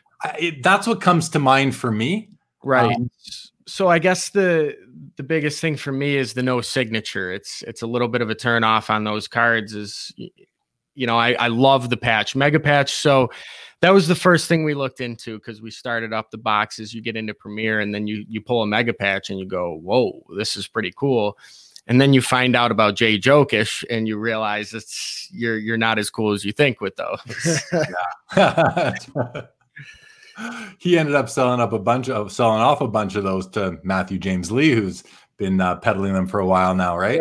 I guess if they could form the amount of game use that they put in the patch card right now with an autograph, absolutely. Yeah, they'd still be pretty cool, right? They look pretty maxed right now. Yeah. So. For sure. Couple comments I missed from earlier. Dominic LaRouche wants to know, do you have the Kotkaniemi next to you right now? If you do, maybe you could flash it. I'll let you guys work on that in the background. Joe says maybe the 70s SWAT TV theme song for the show, Jeremy. Yeah, I've never thought about putting a theme song to this show. I'm not too handy when it comes to intros and outros and videos, but maybe I'll get my buddy Carlos to give me some tips on that one of these days. So, and that would definitely be a contender. I can't think of that theme song in my head right now. I got to go listen to that now. But thanks for the idea, Joe. That's cool. That's very cool. Charles says, yeah, some dealers are very aggressive in the price changing. I deal with it all too often. I think a lot of us do. Yamwak says, after monumentals, what other type of cards do you guys collect the most of? So Yam must have missed the beginning because they don't, right? You only collect monumentals, 100% strict only, correct? We have a couple other cards. We brought them. They're Stan Lee's. Yeah. So we have Stan Lee's first auto and his rookie card. This is what I would consider his rookie card, and because I'm probably the nerd of the group, I pushed to have a Stan Lee card in the collection.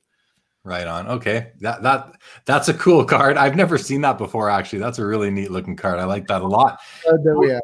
Cody James, welcome to the show, says, did the McDavid cost more than a Cup 99 RPA? Do you guys have a Mackenzie Blackwood? I'm sure it would be more than his out of 249 Cup rookie card. Do you want to answer? It's comparable. Yeah, fair enough. There you go. I mean, these cards aren't cheap. Whether you like, I've said it 100 times, whether we like it or not, as collectors, when you're dealing with money and when you're getting to the high 4 digits, 5 digits, and this is all relative to everybody, but you are investing, unless you don't care about money at all.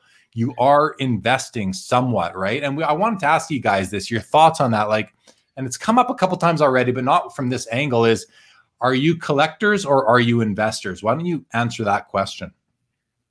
I'm going to start with the addition to that last question from Cody. Is it all matters on some timing as well of when you pick it up. If you're going to pick up the card in 10 years from now, when they're an established player, pricing changes. Pricing changes yearly, if not like half yearly. So that was it. We picked up that card at a very early time, and it was very comparable to the RPA pricing at that time. I remember when the RPAs first came out, they were doing $15,000, $16,000. Is that kind of the general area you're speaking to? Now they're 30 and up. So yeah. Okay, that makes sense to me. I kind of thought so. So back to collector versus investor, guys. Are you guys collecting these cards, or are you investing in these cards? And if it's a mix, which side do you lean closer to?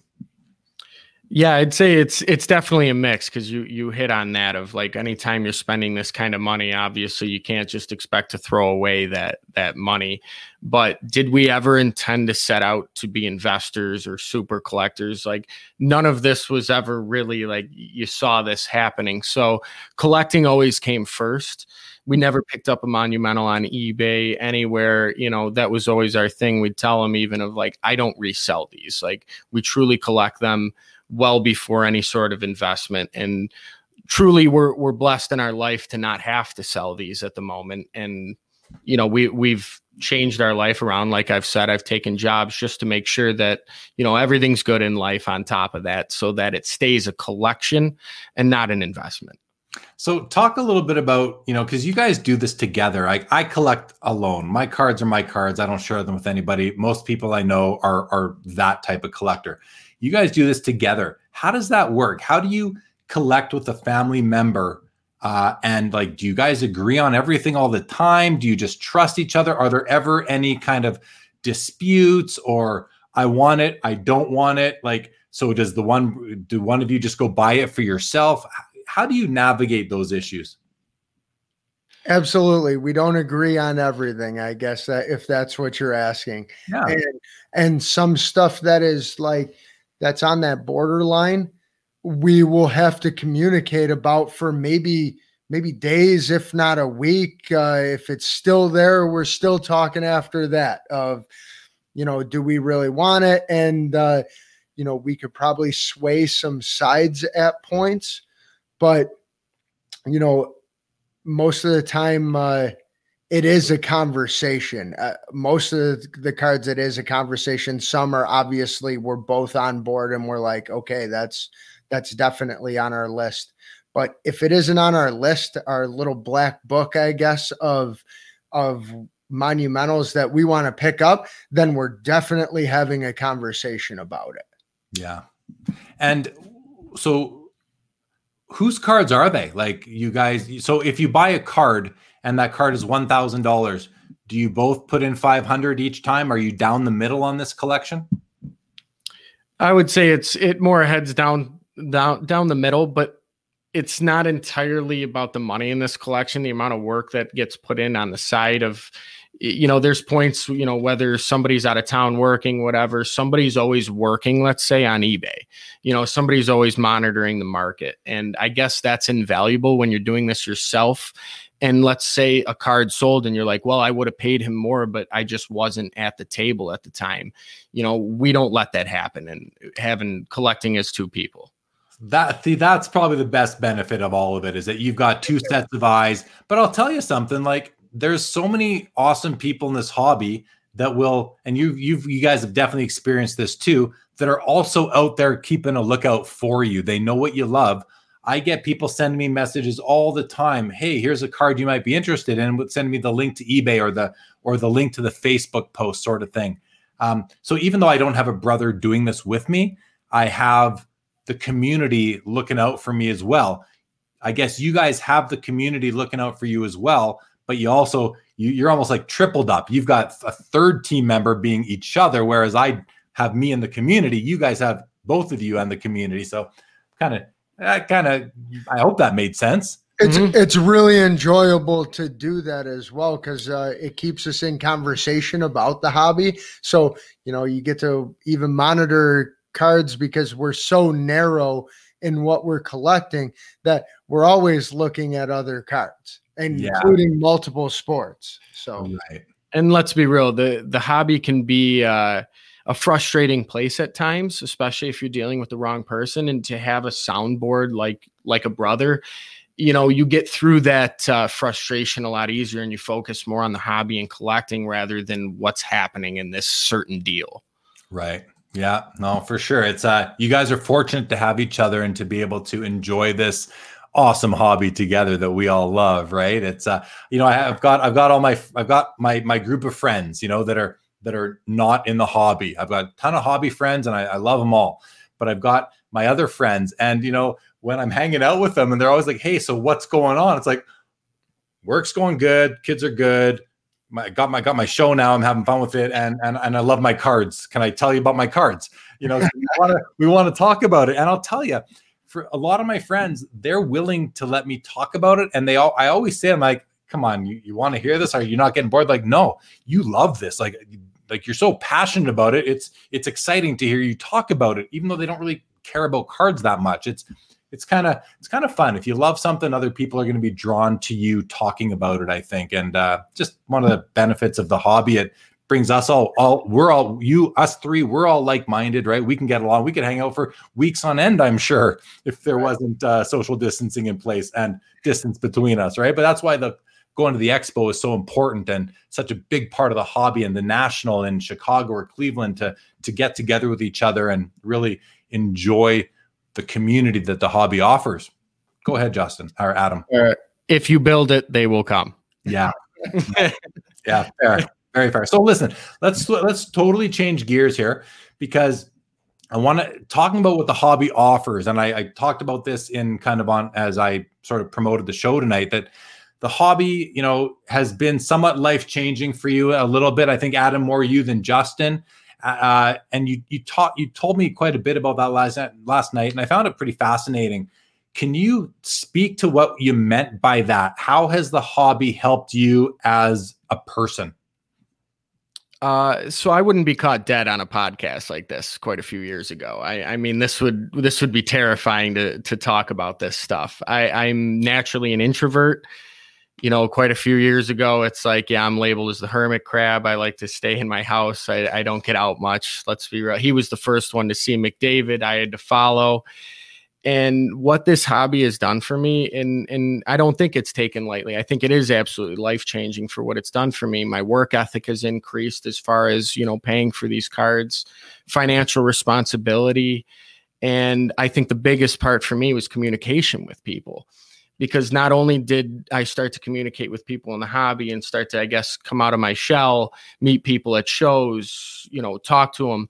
And it was comfortable because we all speak the same language. You're not a foreigner to them. You're just a card collector. And we can all relate to that. And that's something that starts to, I guess, spill into the rest of your life. So on top of even taking more jobs, I had to introduce myself to more clients. And then all of a sudden you're talking to more people, and the whole thing just becomes more natural.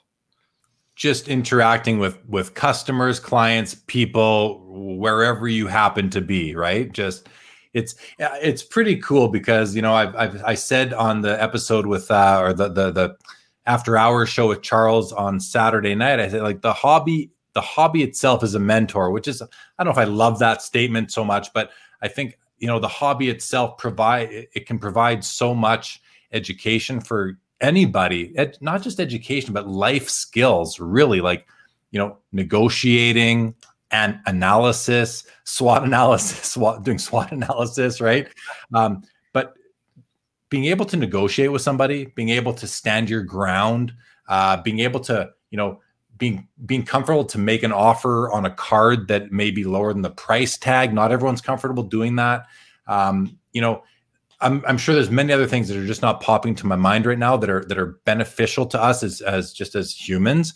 and helping us gain a little bit of some life skills, like School of Hard Knocks kind of thing. If you start collecting when you're the age of like Charles and Greg, who are likely watching right now and they're 15 years old, and they are out there dealing with sharks like us. And I don't mean that we're sharks, but you know what I mean? Seasoned veterans in the hobby.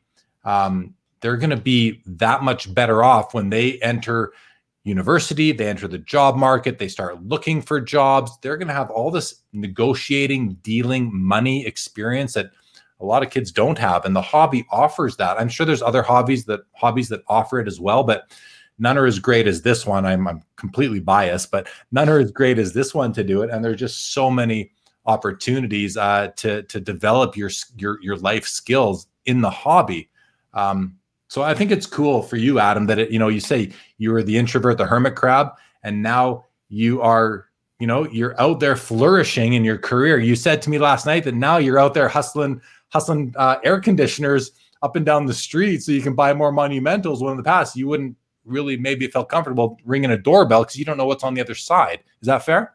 Absolutely. It's just become a lot more comfortable at this point. Having dealt with people, you're like, well, you're just another person, basically. I guess we tend to overthink things sometimes, especially as introverts. We're worried about judgment, and the hobby. Very rarely, I guess, you'd come across someone that wants to judge you.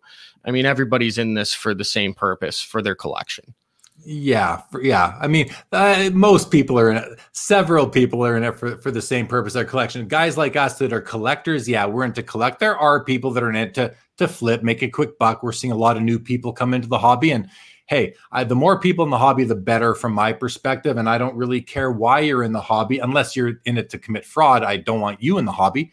But if you're in the hobby and you're pouring money into the hobby and you are enjoying it and you like sports, I think, during the whole pandemic thing, of course, with sports not being played, there's no gambling. A lot of people who couldn't gamble, this has been an eye-opening alternative to them, and say, hey, I can gamble on players, but at the end of the day, I still have something at the end of the day. It's not just win or lose. It's win or lose, but have something left to show for it at least, which you can't really do at a casino.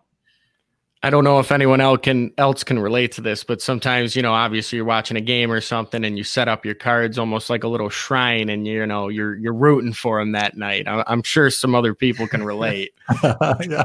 I remember doing that during like the Olympics and that, taking out a card of each of the Olympians and looking at those and cheering for them. And then, you got Olympians, right? And this is when, the NHL players were playing in the Olympics. Here's a hilarious comment from my buddy Carlos. He says, "Speak for yourselves. I'm here for the fame, fortune, and cold brew coffee." That's why I love his channel, guys, because I'm Carlos, because he's just got a wit about him that I can only dream of having. Thank you, Carlos, for putting a smile on my face with that comment. Okay, fellas, I think we've covered off most of the stuff that I want to talk about tonight. Is there anything else that comes to mind for you? We could talk a bit about the expo itself, the Toronto Expo, because you guys are in Buffalo, New York.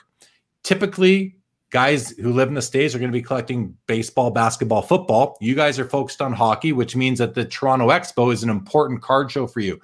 How do you feel it's important? How important is the Toronto Expo to you guys as collectors out of Buffalo of monumental hockey cards?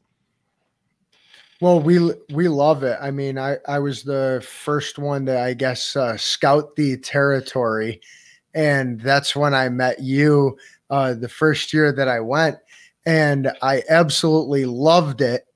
And obviously had to report back and say, hey, you gotta come with me and scout out this show, because I did not allot myself enough time at the show. And I really enjoyed talking with dealers at the show. And it's not just cards there either. Like, there's memorabilia pieces. There's a whole array of weird stuff that you can find, it's really neat. And including pepperoni. Including pepperoni. Knives, if you're into the collecting of knives, and and the memorabilia portion, I remember seeing a Jerry Cheevers mask that was a game used mask there. And I was like, I would totally buy that right now. If I had a partner to be like, should we buy this right now? Because it's really fun to go around and talk to the different dealers at the show. And I actually, I love looking at cards and, consider if I was buying something at a show other than monumentals, it would stay with me for the rest of time. And I would not be looking to flip anything that I was at the show for. So we've never come back from a national without a monumental. So I guess it's a little bit true of like, if they don't have it at the national, it doesn't exist. Right. Yeah. So the national, not the expo, Adam, you mean the national. Well, I guess I would consider this the national for hockey, but the first time we are planning on going to the national show, this next one. Okay. So but just to be technical, you've never left the expo without a monumental. Correct. Yes. Yeah. And that's great. But yeah, you're right. If there are monumentals or any rare card that's available, I shouldn't say any, but a card like that where they make dozens of them each year, you're going to find them. If you're going to find them anywhere, you're going to find them at the expo. That's for sure, right? The expo or eBay, they're probably the two most widely used places for people to sell cards. COMC's up there as well, but you don't see as many kind of monumental type cards on COMC, but awesome cards there too. Will Bennett says, I miss the expo, not just for the cards, but the time spent with hobby buddies and you only get to see maybe twice a year, and the pepperoni. Yeah, I know. Will comes in. Will lives in the Maritime provinces, and he comes to the expo. Usually, I think you come to the fall expo. You and Dean try and make it out there, which is pretty awesome. Always good to see you guys. Yeah. So, all right, guys. We've talked about everything. I'm looking at my notes. We've talked about everything I had written on my notes, and my notes were pretty heavy for this show. Like pretty heavy there. Usually they're not that densely filled in on my page.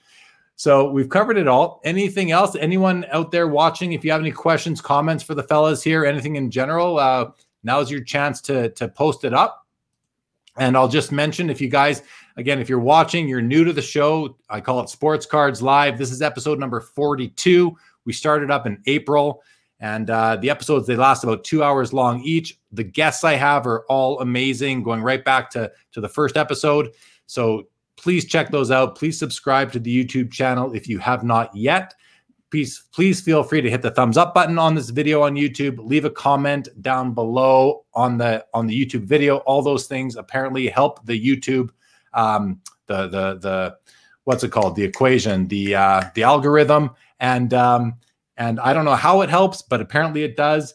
And there's now ads on the channel here, which makes me enough to buy a cup of coffee every month, apparently. We'll learn more as that goes. So hey, it's nice to get something out of all the time I put into this, even though I love it and I do it for free, that's for sure. So any final words from you guys? Just to extend on that, if you're in it for the money and you're going to keep a timesheet on yourself, you're going to be severely disappointed because I'm pretty sure all of us have spent more time than what we may be worth at that point. And it's all in good fun because we all really love it. And it really, it keeps you motivated in that aspect because we all really do love it. So, and to build on that, like during this whole pandemic, I don't know what I would have done without the hobby. And then adding this show as a part of the hobby for me, like it's really kept me excited through all this. It's kept me busy. It's, in addition to a full-time job and a family, it's kept me just, I don't know, happier, more excited about everything. Like it's just been a gift, if I can call it that. So, the hobby is something to get us through tough times. It's what people, and if you think about it, the hobby itself has taken off during the pandemic. And I think a lot of it is because it's what makes people happy. And there's so much, unhappiness going on out there. People are losing jobs. People are getting sick. People are dying. Never mind all the other issues going on around the world, with the racial issues going on. I mean, people are hurting, people are sad, and it's a tough time right now. And our hobbies are what keep us they let you kind of just forget all of that for a period of time, have some me time, have some time to just be happy in the hobby. And I think that's what's driven a lot of the value changes that we've seen lately. Do you guys any comments on that? Oh, absolutely. And to touch on what you started, we look to you because we were all looking for a guiding light in the industry. Nobody's really talking about this stuff. Where's the industry heading? And to be able to get your guests on from Ken Golden to Beckett to the 15-year-old on Charles, it's like, what's going on in the hobby. I think that's so important to get every level, not just the top or the bottom. We're all looking for a little bit of guidance. We're putting our money in, we're putting our time in, and we go, well, now what? So I really thank you for starting this. I know it's not easy, but it's been a pleasure to watch. Oh, I appreciate that. It's a lot of time. I love it though. I wouldn't stop. I wouldn't give it up or take it back. That's for sure. It's definitely been a blast. And the guests that I've had on are, it's a great opportunity to present, to give them the platform. Like we've had on 4 different people from Upper Deck, 2 different people from Leaf Trading Cards, 1 person from Panini. We've had on Beckett. I've got someone from PSA coming on event in October. Like I've hit, lots of the 2 different auction companies have been on the show already. I could go on and on. Like if you look at the episodes that live in the library on the YouTube channel, I'm impressed just looking at it. It's weird to say, but it is like, I'm pretty proud of it actually. So, and there are a lot of good resources. So I thank you for recognizing that and for acknowledging my hard work. That means a lot. So thank you guys for that. Chris Wetz wants to know, did either of you collect as kids? Yeah, it wasn't fair for me being the younger brother. Justin got all the good stuff. Adam got all the unknown players, right? Actually combined forces. All right. Yeah, it's nice that you did for sure. Chris also says, notice the Stan Lee earlier. What are their thoughts on sketch cards? Do you have any thoughts on sketch cards, guys? So my thoughts on sketch cards go into, I guess, the hobby's growth of like, I think it's incredible that they're bringing artists into this. I love that fact because especially with Stan Lee and Marvel and that end, I do watch a lot of the sketch cards. I haven't purchased any, but they're very interesting because I think supporting that end of the hobby, cards are art. So to let these artists, I guess, portray themselves on a card, 100% support it. Yeah, and we're seeing that in the Topps Project 2020 right now too, with the baseball crossover, which is pretty cool. Awesome. Tim Marin says, go Bills. Legion Italia, a very loyal viewer, says, can we get a closer view of that amazing display? Why don't we do that? Why don't you show some cards, even lift up the laptop if you want? And sure. Yeah, if you want to give us let's go down the list of them, we can do that. Yeah, let's see the cards. Do you want to just pick it up? Here's a couple that we have right here. This Ray Bork. Unbelievable. This one's a favorite. Yeah, deservedly so. And then here's an Ovechkin. Love it. This also added to the steam. This was early on. Picked that up before he won a cup, so it was obviously a risk that we posed picking up that card at the time. But you would have wanted it anyway, right? He still goes down as one of the greatest goal scorers of all time, if not the. Yeah, that went into the factor. We're like, all right, we probably want it anyways, but I guess we were arguing over pennies at that point. You got to have it. And then this is the centerpiece of what we have. This is the Wayne Gretzky. They only have one of them. And he signed it twice. Thank you, Wayne. I wonder if it cost Upper Deck 2 autographs for they paid by the autograph, right? I wonder if they had to pay him twice for that, or if he gave them that one for free by accident, sort of thing. Yeah, I think he accidentally signed it twice. He didn't open it up because of that whole thing. Booklets aren't cards, right? He's used to signing just cards. Right. Any more you have to show? I think we can get a little bit closer on the. Yeah, let's see let's give the audience a better view of the cards behind you there, guys.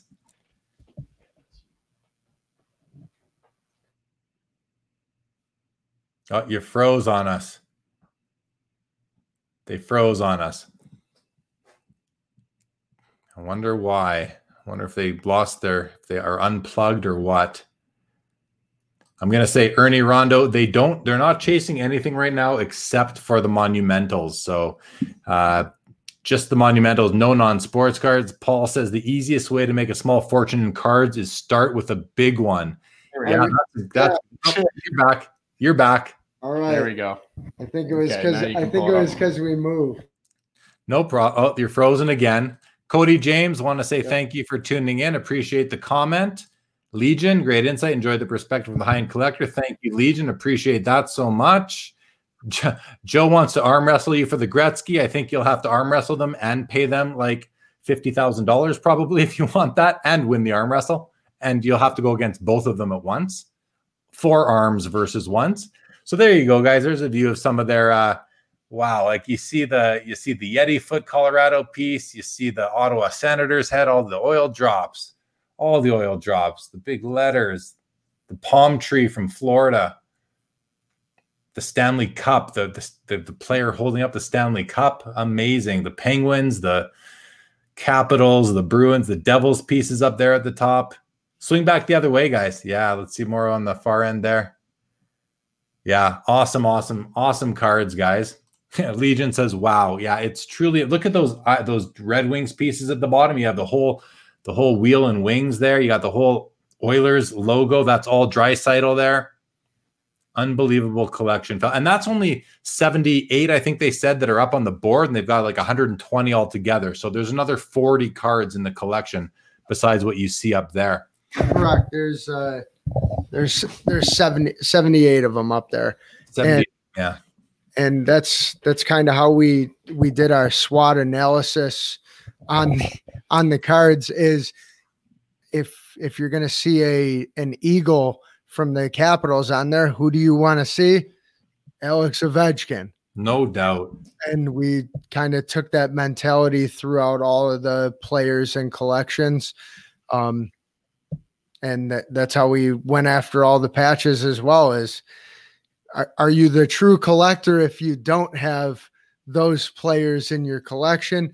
We wanted to have them in there and didn't want to disappoint. So yeah, no, and good decision. I think a good decision. I think the Ovechkin was a no-brainer. A no-brainer. That's a serious piece. The Yzerman's amazing. The Bork is phenomenal.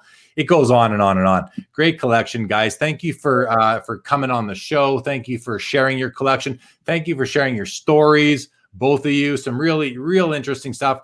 Like I said before, I bring on a lot of people from like that work in the industry. That's what they do, whether it's Upper Deck, Leaf, Beckett, PSA, wherever, auction, Golden Auctions, Iconic Auctions, all these different places. But I know that the audience really likes to hear and watch these collector episodes, because we're all collectors, and it's nice to see. It's just nice to meet more people that are like-minded. Never mind being at the show. This is another way to do it while we can't go to shows.